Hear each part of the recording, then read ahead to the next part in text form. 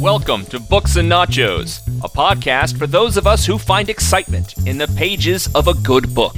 From fiction to nonfiction, graphic novels, and more, we're here to help you find something great to read.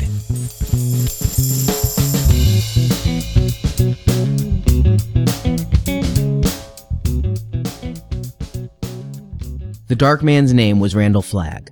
Those in the West who opposed him or went against his way of doing things had either been crucified or driven mad somehow and set free to wander in the boiling sink of Death Valley. There were small groups of technical people in San Francisco and Los Angeles, but they were only temporary. Very soon, they would be moving to Las Vegas, where the concentration of people was growing. For him, there was no hurry. Summer was on the downside now. Soon the Rocky Mountain passes would be filling with snow, and while there were plows to clear them, they would not be able to spare enough warm bodies to man the plows. There would be a long winter in which to consolidate. And next April, or May...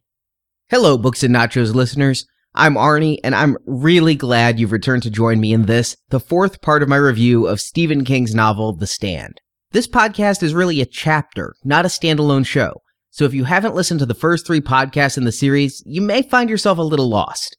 In parts 2 and 3, I really analyzed all the main and strong supporting characters in the novel. But now it's time to look at these characters and their journeys as the next part of this novel's tale. Larry, Nadine, and Joe finally made it up to Algonquin, Maine, where they see a message from Harold, literally painted on a barn, directing any survivors to the plague center in Vermont.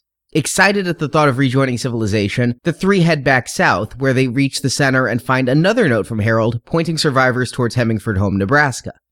This does add a nice element of literary irony to the story, during which Larry envisions Harold as a capable survivor and engages in a bit of fantastical hero worship, only to be shocked at the 16-year-old boy waiting for him at his destination. The travels are tough for all people involved, be it Nick's party or Stu's or Larry's. All 3 pick up more people along the way, but there's also more self-centered people looking to rob or rape any passersby. In the extended edition, Stu's group even happens upon a group of men compiling an unwilling harem. It's a bleak thesis on the human condition, but all too realistic if you think of the looting and other advantages that would be taken if law enforcement broke down entirely. We even get to see this trip from a dog's point of view. In a precursor to Cujo, King writes of Kojak's travels to follow his new master Glenn from the dog's point of view. Kojak defies the odds and a pack of wolves to finally rejoin his masters. I said earlier these travels to Hemingford Home should really be part of Book 1, and that's because I still consider this part of the Stand's strongest section. The cross-country trek may be a bit episodic and not as enthralling as when the plague was spreading, but that level of tension can't be maintained. In the first quarter of the book, King gave us characters we cared about, and now we see them in this dystopian near future struggling to survive. Yeah, it is bleak, but there's a light at the end of the tunnel, the beckoning and reassuring presence of Mother Abigail. More, with the introduction of the malevolent magician Flagg, King is taking the book's tension to a different plane.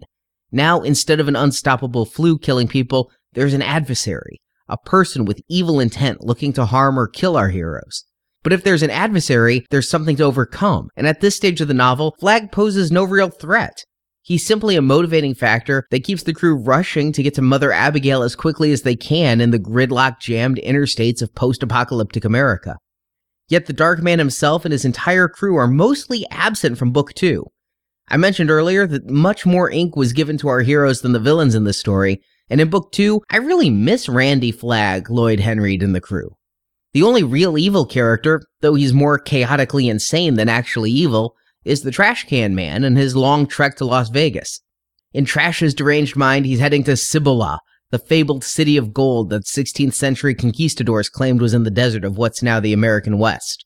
Trash's journey is perhaps the single biggest change in the abridged version, as it wasn't just shortened, but one character was removed entirely and replaced with another. In the unabridged version, King's original manuscript, Trash hooks up with a character who calls himself the Kid, who plans to dethrone Flagg when he gets to Vegas. Trash first starts to use the Kid for a ride to Nevada, but soon the Kid's insanity makes itself clear. Not only does he sodomize Trash with a loaded pistol, his driving almost sends them off the edge of a cliff. Trash tries to escape through the Eisenhower Tunnel, a dark mirror of Larry's earlier trek through the Lincoln Tunnel, but Trash's fear is too great and he has to return to the insane Kid. Finally, Trash is rescued by a pack of wolves sent by Flagg himself. In the abridged version, this is all entirely cut, and instead of Trash getting a ride from a Kid, He gets a ride from an old man, but the old man dies of a heart attack. The bit where the kid was almost driving off a cliff was transported to this old man, and the stress killed him. The kid's absence is noticeable to me, though, in the shorter version, as the kid's body is found in both the abridged and unabridged versions of the book. In the abridged, it's just a mysterious bit of ominous carnage, a man killed by wolves. In the uncut version, that makes a hell of a lot more sense. In interviews, King stated he was really excited to reinstate the kid as a character in the novel. He said the kid was intended to be a complete reincarnation of Charles Starkweather, and he liked having that evil presence in the book. Now, I disagree with that. I may not know enough about Starkweather to see the parallels in the kid that King's bringing, but I see the kid as an annoying character, with another overused catchphrase. You believe that, happy crappy? That said, earlier in the book, it was written that Starkweather and Flagg were high school classmates, and there's something enticing about the idea of Starkweather going to overthrow his old partner in evil. It's a good idea, but not made clear enough on the book itself. In truth, all of this trashy subplot pales in comparison to our hero's trials on the road, and it's here I noticed that the book is starting to lag. In all of Book 1 and the start of Book 2, it felt like King was writing a series of short stories that took place in this shared world of disease and death. But by this point, midway through Book 2, the tales are really starting to feel redundant. And the simple fact is, Book 2 of The Stand is too damn long. It doesn't matter if you read the abridged or the unabridged version, it's still too damn long. When King was told to cut 400 pages from the book, it really should have all been from Book 2. Yet, outside of Trash Can Man and the kid and the Roman gang of sex slavers, very little of the cuts were from this middle section. Most of the cuts were made in Book 1, making me wonder if King literally started reading at page 1, cut all he could, and as he drew closer to his 400-page goal, he slowed down what he cut. When he hit 400 pages, he just stopped cutting completely. Things do improve somewhat for the evildoers when Trash finally reaches the destination of Vegas. Here, through Trash's viewpoint, we see what Flagg's been doing in the city. Not only do we see Lloyd again, but a number of men who make up Flagg's inner circle. We don't see much, but I hang on to it. I think it's a mistake that King gives us so little. In Book 1, we were introduced to Trash, Lloyd, and Flagg as we were to Stu, Nick, and Fran. Now, King's putting the dark man behind a curtain. The good guys talk endlessly about Flagg and his camp. They theorize that Flagg may be setting up weapons and planning their destruction, but it's all just talk and conjecture. There's nothing to base their fears upon. In truth, all the good people have a shared nightmare of a dark man, and that's all they have. Flagg never mobilizes troops. He never sends an army from Vegas to attack the good folks. It truthfully could be read during Book 2 that what we consider the good guys are a bunch of paranoid lunatics starting a preemptive strike against a man who may not mean them any harm. Now, Book 3 takes the story places that undo that reading, but during Book 2, I couldn't help but think of the heroes as overly suspicious fools. In the unabridged version of the story, we do get a hint at the evil of Flagg's regime. Any drug use is punishable by death, and not just any death, death by crucifixion. In his first days in Vegas, Trash is forced to aid in the crucifixion of a man who he had recently befriended, and it shows that Flagg's Vegas may be a good place to live, but you have to follow Flagg's rules. The other insight that Flagg isn't a nice guy is when he finally returns and greets Trash, giving the pyromaniac the order he's awaited his entire life. Flagg says, quote, "I'm gonna set you to burn," end quote. But for the rest of Book 2, we stay with our heroes. I believe much of this is intentional. In Lord of the Rings, Sauron is a malevolent eye in Mordor, a description given to Flagg as well as he has the ability of farsight. King writes of Flagg searching for Mother Abigail, and the book says, quote, "And suddenly an eye had opened in all that darkness, rolling horribly from one side to the other while the wind moved lonesomely through the pines and the blue mountain spruce. It was him, and he was looking for her." End quote. In this way, it's very clear. Flagg is to the Stand what Sauron is to Lord of the Rings. And in Tolkien's trilogy, Frodo and Sam toil on their way without really knowing what plots Sauron has prepared. Likewise, our heroes speculate on what Flagg may be doing without really knowing. But there's one vital difference between Sauron and Flagg. Sauron is a bit more effective in waging war on Middle-earth than Flagg is on Boulder. In Tolkien's story, the Dark Lord is mobilizing an army and staging attacks, first to get the ring and then on various towns. Sauron is a visible threat, even without physical form, because he commands large hordes of orcs. Flagg has no such army. He just has some ex-convicts and some techies. King needed to build this up a bit more than he did. He gave Flagg the eye of Sauron, but not the army. And so for that, Flagg is lesser. And speaking of Lord of the Rings, it turns out that Hemmingford Home would be nothing but the Rivendell of this story, a brief stopping point on the journey of our heroes. Nick, Tom, and Ralph are the first to reach Mother Abigail's farm, but no sooner have they arrived than Mother tells the newcomers that God has ordered them to leave and go to Boulder, Colorado. Now that's a bit of a dirty trick, for Mother has been visiting people for months in their dreams, saying, quote, "You come see me anytime, boy, and bring your friends," end quote. Yet any time must really mean before August, because the moment she has a ride, she's packing them up and leaving. Now, I'm being flippant in my description. As King writes it, Mother Abigail doesn't want to leave her home. She was born on that farm, and she hoped to die on that farm.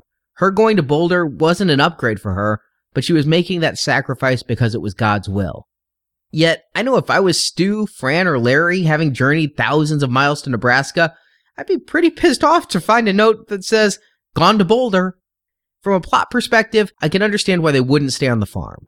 Mother Abigail's people grow very quickly. By the end of Book 2, thousands of people have congregated in Boulder. They couldn't all live on Mother Abigail's farm, the old woman slaughtering chickens nightly for their food. A larger town was needed with more houses and resources to sustain the growing survivor population. Additionally, Boulder is right on the edge of the Rocky Mountains, the natural structure that divides Flagg's land from the rest of the country. Everything west of the mountains belongs to the Darkman. Positioning themselves in Boulder puts Abigail's people close enough to force the confrontation. In the books, some of the residents actually think they should move as far away from Flagg as possible, but Mother says Flagg will find them wherever they go, so they decide to stay close. And from the perspective of this as an American novel, I actually like the idea that all our main characters, save for Nick, start in New England and then work west, first in Nebraska, then Colorado, and eventually Nevada. Like the settlers of America, the crew starts on the East Coast and slowly works their way west until they end up in this frontier town where they must dig in with virtually no technology to aid them. Finally, though, I see a significant outside of the book's reality reason for the action to take place in Boulder, as compared to Denver or Albuquerque or even Castle Rock. Yeah, look it up. There's no town called Castle Rock in Maine, but there is a Castle Rock, Colorado, just 60 miles south of Boulder. And as I said at the beginning of this review series, King had moved his family to Boulder and he set The Shining in a Colorado resort. King is an author who writes what he knows, and when he started The Stand, he knew Boulder very well. More, he had 5 primary and secondary characters trek from Maine to Boulder. Fran and Harold started the journey, and then they were followed by Larry, Nadine, and Joe. This is the trek King, his wife Tabitha, and their 3 children made to move cross-country, and now his characters were literally following the author's path. But it's in Boulder that King's story really hits a wall.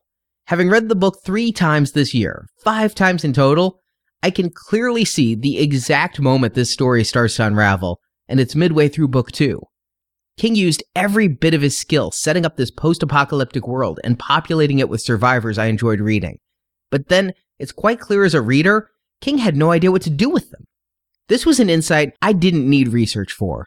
It is clear reading this book. When The Stand started, King had floored the gas on a Mack truck. Yeah, that large beast took some time to get maximum speed, but it got there quickly and then plowed like a juggernaut through the story. But around the end of Book 1, that truck ran out of gas, but it still had enough momentum to go pretty far at a good clip. By the time the characters get to Boulder, it's like King had gotten out of the driver's seat, walked around the back, and started to push to try to keep things moving. And it's just not working. And as a reader who's enamored with the world King crafted, it's really hard for me to say this, but reading this part of the book is like watching an elderly relative succumb to Alzheimer's. This novel, once so smart and full of vigor, has forgotten who it is and what it came here to do. How is this visible? Through the actions and the inactions of the characters. At the start of the novel, we witnessed characters fighting for their lives, struggling for their survival, escaping death at every turn. Now we witness these same characters, forming an ad hoc committee to create a temporary government. They ratify the Bill of Rights and sing the national anthem. They work at getting power restored so they don't all freeze to death in an early Boulder snow. They even form some work crews, one to gather the dead bodies and move them out of Boulder before they start to spread diseases, and another to move the abandoned cars off the streets. What's more exciting than seeing aldermen at work? At their worst, these chapters are about as enthralling as a fictionalized version of C-SPAN. Yet, while we get meeting minutes and blow-by-blows of town hall meetings, it seems that even in the unabridged version of the story, huge opportunities are missed. For example, we get to see Mother Abigail, the religious matriarch of what they've named the Boulder Free Zone, and she greets newcomers to the town. Through this, we watch as Larry and Nadine and Joe join the community, and the first time Larry meets up with Harold, the man who Larry had followed this whole way. But yet, we never see Stu, Fran, Glenn, and Harold arrive in Boulder. I would think the introduction of Stu to Nick would be a momentous occasion. These two stalwart heroes coming together. It's like Jimmy Stewart and Gary Cooper. Mother Abigail would have had to have helped establish their roles in this community. She'd been dreaming of those two the most. Yet, it's all done off-page. In both the abridged and the unabridged version, we have a big jump. Stu and his group are in Joliet, Illinois, and that's when Stu and Franny decide to give in to their mutual attraction and have sex, not knowing that Harold can see them and is growing more and more pissed. But then, 2 chapters later, the group's arrived in Boulder and Glenn is saying 1,500 people will be there soon and 4,500 by the end of October. That's quite a jump. And by the time we get there, they already know Nick. They've already been introduced to Mother Abigail, and we get to see none of it. 1 chapter arrives, and suddenly Stu and his group are not only in Boulder, but well established in the community. Given that I'd watched them trek so far and try to make it to Boulder, it would have just been nice to see them arrive at the city and have that moment of joy. We are robbed of that. But of course they're part of the community, because who else is going to head up this new government of the Boulder Free Zone? Our heroes, utilizing Glenn Bateman's sociology knowledge that borders on precognition, stack the deck to ensure they rule the city. Like the worst of politicians, Glenn, Stu, Nick, and Fran think they need to be shepherds to the flock, and they are self-appointed, not nominated by Mother Abigail. They're in fact worried about Abigail's place in the community, if her religious fervor makes her too powerful to the people coming to Boulder, if she might set them all off on some holy crusade. Now, Nick, Stu, Fran, and even Glenn being members of this new government isn't a shock to a reader. They're our main characters. Larry is also a late addition to the crew, also not surprising given his importance to the story. Yet, also joining this committee is Ralph, the farm boy who's barely a character in the novel. The even more shocking addition to the committee is Susan Stern. In the abridged version, this is whiplash-inducing, as she's just a woman who came in with Stu's group. In the unabridged version, we see Susan had a hard time after Captain Trips. She was one of the sex slaves rescued by Stu and his group. But she's still an underdeveloped character whose place on the committee is surprising to me as a reader. And this is a symptom of the diamond-shaped storytelling I described King using. He continued to add characters to the story, but here in Book 2, the novel is overstuffed with new and minor characters. Throughout Book 1, the main and secondary characters were introduced one at a time. We got to learn about them and their history. There were dozens of minor characters, but they all died of the flu. King kept focus, so we knew who was important very quickly. But now King keeps introducing us to new people, like Dick Ellis, a veterinarian who becomes the town's first doctor, or Lori Constable, the town's first nurse. There's Brad Kitchener, the man who knows enough about power plants to help turn the electricity back on. Then there's George Richardson, a real MD who knocks Dick down to the rank of paramedic. Then there's Charles Impening, the town complainer who completely disagrees with everything the Free Zone Committee does, and then disappears forever, probably leaving the Free Zone behind to join Flag's folks in Vegas. But we never find out. He's not important enough for us to follow to Vegas, just important enough to take part in this overly long, totally dull establishment of the Free Zone government. Hey Charlie, if you're heading to Vegas, can you take me with you? I really don't want to spend any more time in this Free Zone government C-SPAN chapter. Characters do undergo a bit of personal growth here. Larry even finds himself with a wife, Lucy Swan, a woman he met on the trip. Lucy is enamored with Larry, but knows he's still hung up on Nadine. And at one point, Larry makes the romantic proclamation, "I love you as much as I can, Lucy." While this does show Larry maturing, he's being honest with Lucy versus telling her what he thinks she wants to hear. I wish that King focused on it a bit more versus Lucy coming out of nowhere, even in the longer version. The vast majority of Boulder's populace are just nameless background, but King takes the time to introduce us to far too many newcomers. Worse, the established main characters start to act like totally different people. I understand that trying times bring out the best or the worst in people, and that such a drastic life change can cause personalities to transform, but what happens to the main characters is downright disappointing. Stu, the allegedly laconic, pragmatic Southerner, spearheads the ad hoc committee with his friend Glenn. Stu was described as the quietest man in Arnett. Now he's handily giving speeches in front of everyone in Boulder. More, he's designated the sheriff of Boulder, though he has no experience in that realm. It was Nick who was deputized during the fall of Shoyo, Arkansas. Nick's arc could have included promotion to sheriff of Boulder. Instead, Nick becomes totally lost as a character as he becomes Ralph's roommate and a constant strategizer on the Free Zone Committee. Strong Fran is often overruled at the committee meetings, and being a woman, of course she's given the task of being secretary and minute taker of the group. And this section really starts to establish Fran as a useless character rather than the strong, independent survivor we first met. Now 6 months pregnant, she's prone to emotional outbursts and then blames everything on the hormones. When she's not complaining, she spends most of her time making love to Stu and doing the laundry, and if that's her only role, I don't know why she's on this committee at all. Only Glenn and Larry stay true to themselves in this arduous portion of the novel. The sociologist remains the smart, ironic, insightful fellow he is, and Larry, still full of self-doubt, wondering if he deserves to be a leader of this new town. But no sooner has the committee been formed than they start about reinstating acts of espionage and war. The committee decides to send 3 spies over to do reconnaissance on Flag's Vegas base. They choose 2 extraordinarily minor characters, an old man named Judge Ferris, who came in with Larry, and a bisexual woman, Dana Jurgens, another of the women rescued with Sue from sex slavery. The 3rd spy is the most unusual choice, Tom Cullen, nominated by his good friend and traveling companion Nick. Nick's argument is akin to, it's so crazy it just might work. I wonder if King's like, Tom can't be on the committee because he's intellectually challenged, so we need something for the character to do.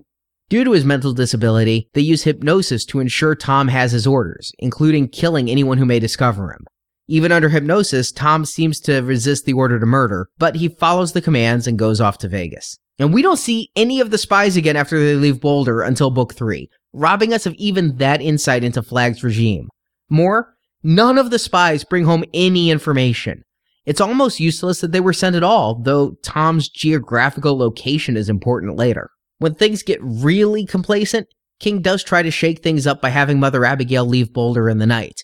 The old woman had basically become Queen of Boulder as all the residents and new arrivals worshipped her, but with this new status, Mother Abigail loses her connection to God, and when she reflects back on why, she's told she indulged in pride, one of the 7 deadly sins. This is another turn that comes a bit of a shock and out of character. It really isn't built up to, and we, the reader, don't see Mother Abigail defy God for her own vanity. The closest she comes is a single instance in the novel where the old woman first meets Nadine. The two have a tete-a-tete, and Mother Abigail is on the verge of figuring out Nadine's role, but she's scared, and she decides instead to greet other people. That may be pride, it may be old age, it may just be human, but due to this weakness, this pride, Mother Abigail leaves Boulder to go out alone with no supplies in the wilderness. It really is an unexpected twist, and I'm not sure King justified it in the novel. While I get that it parallels the biblical story of Moses fallen from grace and forbidden to enter the Promised Land, I just never saw Mother Abigail take credit for God's miracles as Moses had. I know there were hints there, but none blatant enough to foreshadow this anfractuosity. That said, King uses this opportunity for some truly insightful biblical analysis. In The Stand, he writes, quote, "The father of sin was theft. Every one of the 10 commandments boiled down to, 'Thou shalt not steal.' Murder was the theft of a life, adultery the theft of a wife, covetousness the secret, slinking theft that took place in the cave of the heart. Blasphemy was the theft of God's name, swiped from the house of the Lord and sent out to walk the streets like a strutting whore. She had never been much of a thief, a minor pilferer from time to time at worst. The mother of sin was pride. Pride was the female side of Satan in the human race, the quiet egg of sin, always fertile." End quote. There's something to that analysis of the commandments and biblical morality, and King's exploration of that theme is some of the most thought-provoking writing in Book 2. Yet, while it may make for a great thesis for a paper in a college ethics class, I'm not sure it classifies as entertaining writing the way Book 1 did. More, if King wanted to shake up the town by having Mother Abigail, the Good Witch of the East, leave, he failed. King has often described in interviews his writing process, and it's not plotting. In his mind, he doesn't force his characters to do anything. He creates characters that, to him, are as real as his next-door neighbors. He then creates a scenario where these characters must face some evil. After that, King just writes true to the characters and how they would react in those circumstances. He avoids making his creations act in certain ways just to move the story. Often, he's described that he's shocked to see some characters live or die. For example, in Salem's Lot, he said he was surprised Ben Mears survived the vampire attack. When he started writing the book, King thought everyone would perish. Yet it wasn't King himself that said Ben should live. He wasn't sitting there thinking an audience or reader would be happier if Ben survived the book. In King's mind, Ben simply did survive, as if to King, Ben was a real person. At least that's how he describes it again and again. Well, in The Stand, I think King became a victim of this. Mother Abigail left and the townspeople he created didn't riot. They didn't despair much at all. It turned out they were a mostly pragmatic people who had, thanks to the superflu, become accustomed to seeing important people leave them and die. As such, with the ad hoc committee created and ready to govern, Boulder continued their process of turning back on the lights and reestablishing government. That Mother Abigail was no longer there was a trifling concern at best. Outside of politicking, the primary plot threads covered in the second half of Book 2 are just continuing to explore the characters of Harold and Nadine.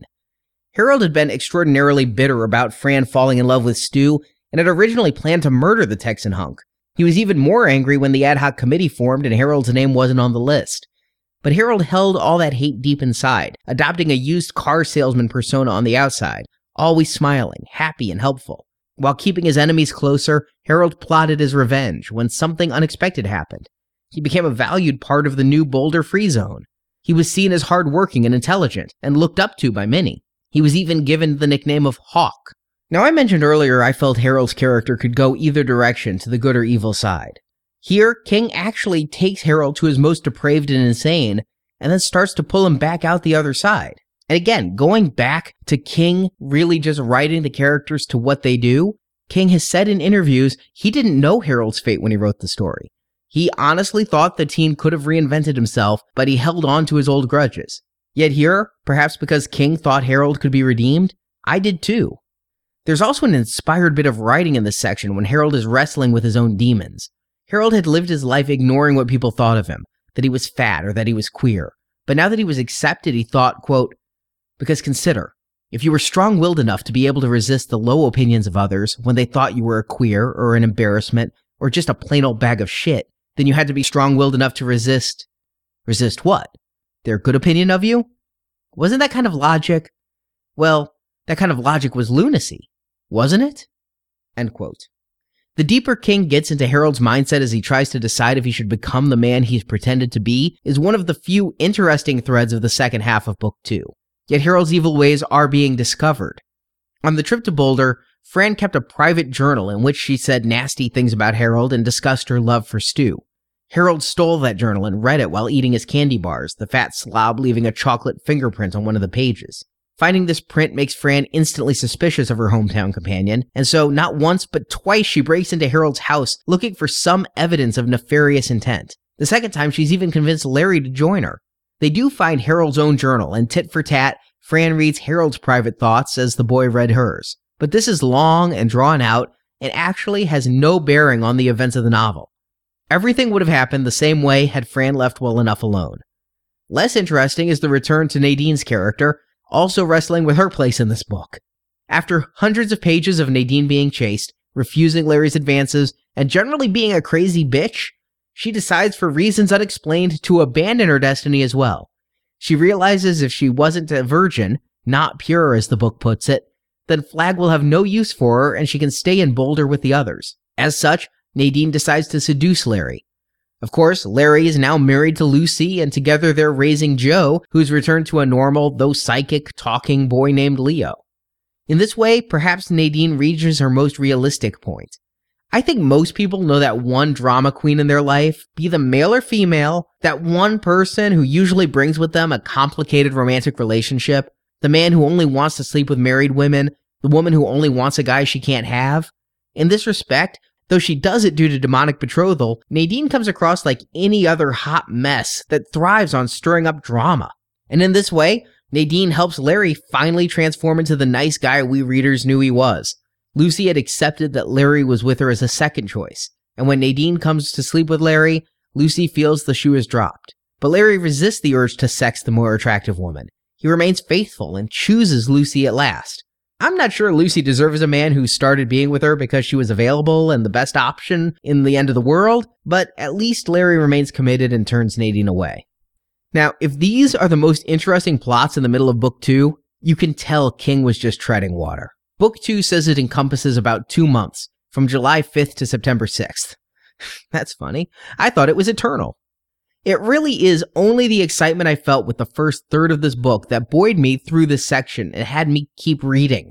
And when I read this novel for the third time in a row, well, I'm happy to say the section didn't get worse. It's always been this bad. Not only did this section of the book almost kill my reading experience, it almost killed the entire book for all readers everywhere.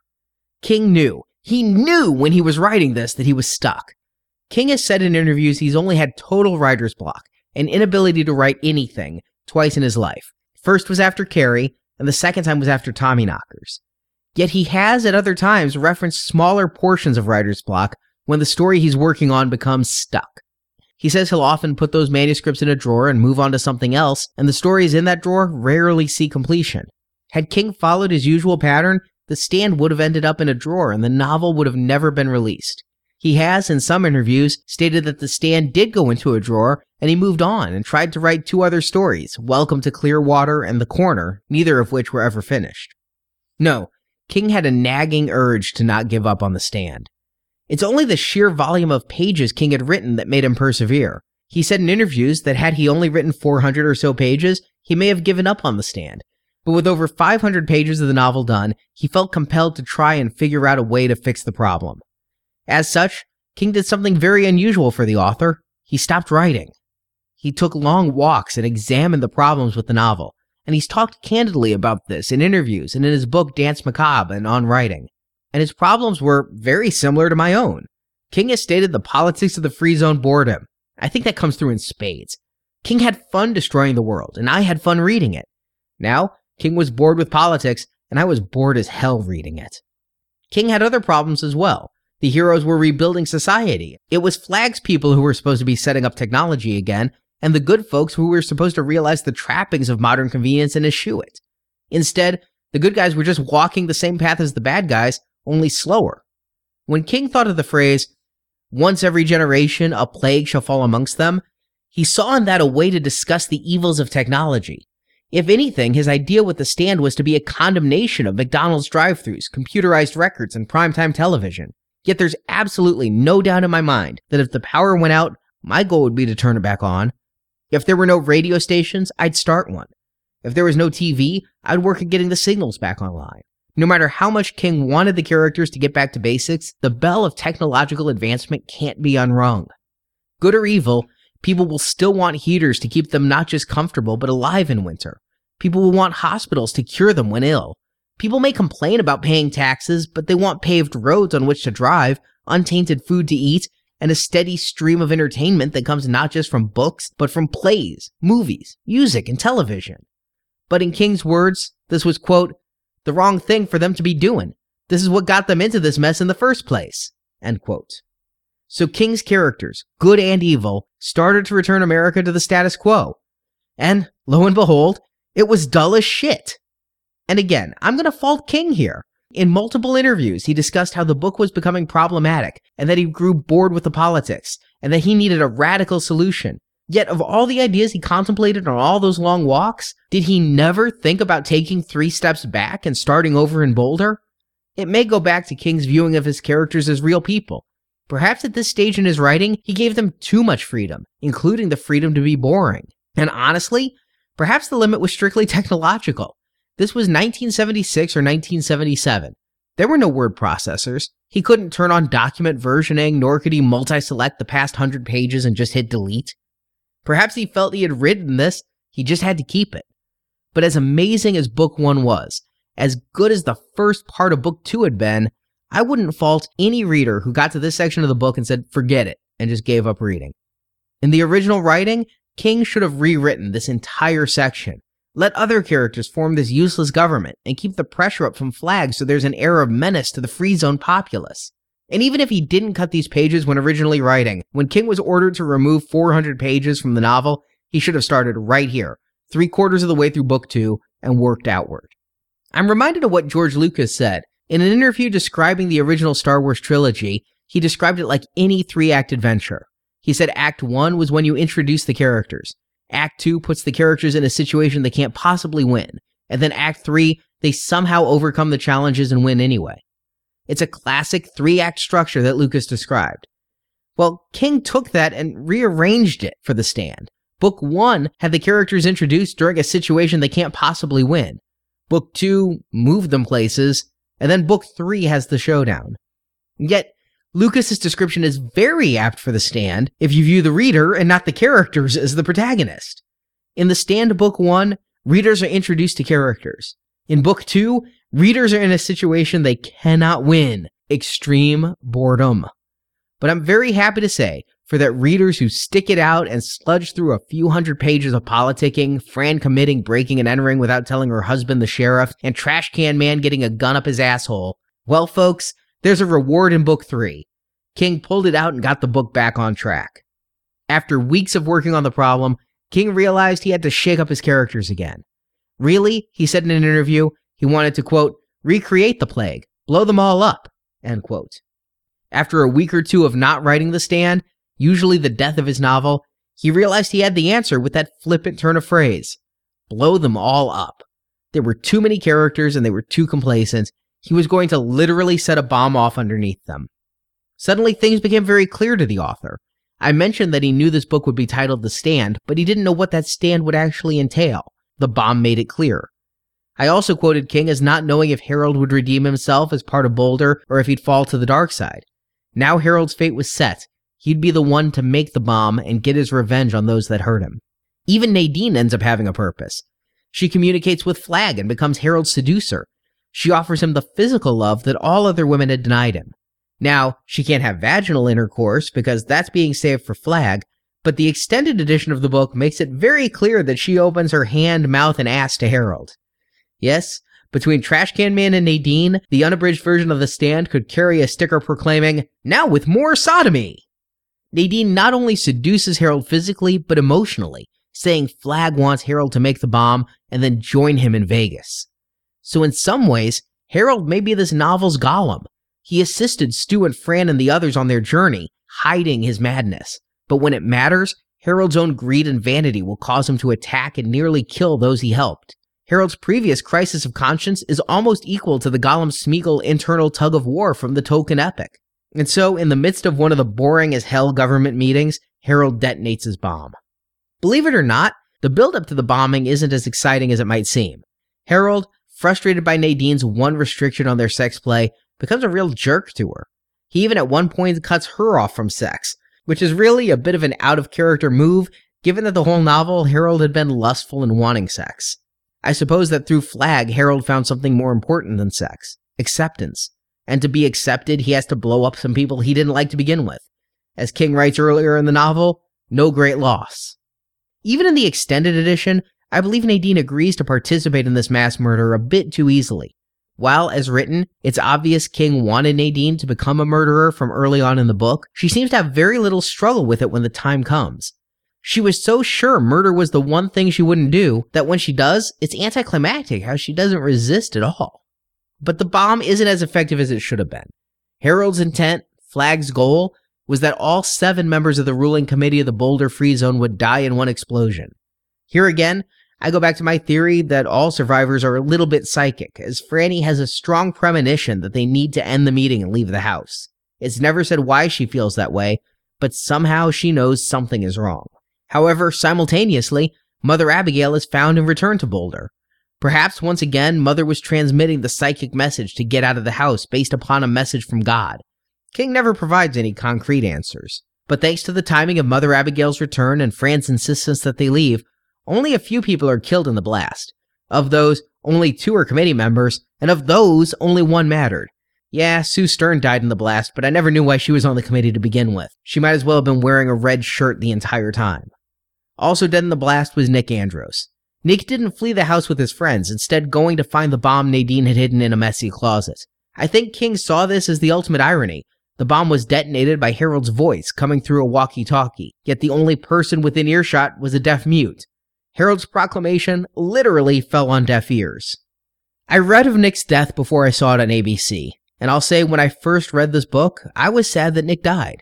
That image of Rob Lowe was strong in my mind, and he was a sweet and lovable character. I really was sad to see him go. This reading, though, I realized that once they got to Boulder, Nick really did become the redundant personality I'd feared he'd be. There was simply no need for Nick and Stu to be together in the story. It became triple redundancy once Larry became a good guy as well, 3 nice white guys in their prime. But it does also put Nick's trials as the true antithesis of Job. For his long suffering but his belief in God, Job lived an extraordinarily long life. Nick believed in Mother Abigail, but never quite let go of his atheist beliefs, and he was cut down in his prime. But I give kudos to King. It really was time to call the herd, and with this explosion, the herd is indeed called. Begone, Charles Impning. Adios, Joe or Leo or whatever you're being called today. Ta-ta, Lucy Swan, Larry's underdeveloped wife. Goodbye, Dr. Richardson and veterinarian Ellis. Even Fran. See you later, girl. Understand, I don't mind expansive novels with lots of characters. I rather enjoy them. But each character must be entertaining. They must serve the story and the theme of the book. So many people in The Stand just exist because King thought they were needed or likely, and I'm happy to see him go. This over-bloated diamond of a story King has written is shedding the excess fat and excess characters. The author is back in control of the novel, and the number of players is siphoned down to a fine point once again. Not that the others die in the explosion, mind you. No, indeed. These characters were never even important enough to kill. In Book 3, King just simply leaves all of Boulder and all the extra characters behind. A few return for the novel's denouement, but with this explosion, every plotline except the main one simply stops. I'm of 2 minds of this. First, I do think it's bad writing to create characters that go nowhere. An author shouldn't simply indulge in drama that has no importance, resolution, or adds to the theme. I can't even call things like Joe's psychic powers a subplot because that would imply it has its own resolution. It's not a plot at all. It's just something that happens in the book. The same goes for all of Larry and Fran snooping in Harold's house and Harold's possible redemption. Hell, even all the ink wasted describing in detail the difficulties of restoring power to Boulder, none of it matters. When cutting 400 pages, the book would be so much tighter with all of that cut. Let it take place off the page. Just tell us, they got the power back on. So yes, it's poor writing. It's a hard accusation for me to levy at King. He's a man I admire and respect, but it's simply a fact here. King engaged in world building, but in a way that's overly indulgent and dull, and he even knew that. But the other side is this. King got the story back on track and quickly. I'd rather see him jettison these silly side stories as he does, and not feel obligated to see them through to conclusion. This is done, however, with a good deal of Deus Ex Machina. Mother Abigail returns from her self-imposed exile. She's starving and weak, and finally, after 106 years, the old woman is dying. But on her deathbed, she has an edict. The 4 surviving male members of the Boulder Free Zone Committee, those being Stu, Ralph, Glenn, and Larry, are to leave that very day, taking with them only the clothes on their back and walk to see Randall Flagg in Vegas. This, Abigail says, is God's will. And with this command from God, the 4 men follow those instructions, though they do grab coats and walking shoes, and they also take with them Kojak the dog. From a character development standpoint, I'm frustrated Fran was left behind. Her only purpose in this climax is to give birth. It's a super stereotypical female role, and the Fran King had introduced in Book 1 deserved more than to spy on her old friend and then wait for a baby to pop out. Yet, I get that this walk isn't exactly what most OBGYNs would recommend for mothers entering their 3rd trimester. I'm also frustrated that Ralph was one of the 4 characters to go to Vegas. I'd consider him to The Stand what Wedge Antilles is to Star Wars. Sure, Ralph has always been around in Book 2, but King never gave him the background he did other characters. I never felt any empathy for Ralph. Sending along Fran or Nick or even Mother Abigail herself, hell, even Kojak the dog was given more history than Ralph. The dog's former name was Big Steve, by the way. I don't know that about Ralph. Yet I get that these 4 members were the last of the council, and as such, important to Boulder. Additionally, they are all really on borrowed time. Had it not been for Mother Abigail and Fran's psychic prowess, they'd have all died with the bomb. Now, I do have a problem with stories that use Deus Ex Machina to drive forward the story. Doing something because it's God's will is a lazy path for an author to use to create motivation. Yet, like The Dreams, in The Stand, this works. King is writing a modern American version of a biblical story, and what is the Bible without God? This is a story about big good and big evil, and here these characters need a push. Yes, perhaps the push is coming from King wanting to get on with it and be able to sell this book, But it also may be right that his novel has God once again speak to Abigail and put these fellows on the road. If Deus Ex Machina is this book's sin, I'll forgive it far easier than I'll forgive the weeds in which the plot was tangled for most of Book 2. And so as these four men begin their walk to the west, Book 2 ends and Book 3 begins. In comparison to the arbitrary end of Book 1 and the beginning of Book 2, the transition from Book 2 to 3 is perfect. The status quo is reset. The stage is set for a final showdown. Again, if The Stand Where Soul is 3 individual novels, at the end of Book 2, I'd actually be excited for Book 3. Not because Book 2 was so good, but because now, finally, things were about to get moving again. And it's also good for me to close the book on Book 2. It's by far the worst of The Stand's 3 sections. Moving into a new book and leaving behind all the bloat that came with Book 2, I can go with these characters to Vegas, expectations reset, and hope for a climax worthy of this novel. And that's a climax we're going to discuss in the next installment of this podcast series. I'll be back tomorrow, and we'll journey with Ralph, Stu, Larry, and Glenn to Vegas, where King takes some liberties and injects a few ironic plot twists. I hope you'll join me for part 5 of this review. And until then, my name is Arnie Carvalho, and I do this of my own free will. Thank you for listening to this episode of Books and Nachos. If you enjoyed this podcast, please help spread the word about our show by leaving us a 5-star review on iTunes. You can also find dozens more book reviews at our website, booksandnachos.com. The music for Books and Nachos is The Right Prescription by Chai Weapon, which can be downloaded at podsafeaudio.com. Books and Nachos is a Venganza Media production, copyright 2015, all rights reserved, and no part of this show may be reproduced, repurposed, or redistributed without the written permission of Venganza Media Incorporated.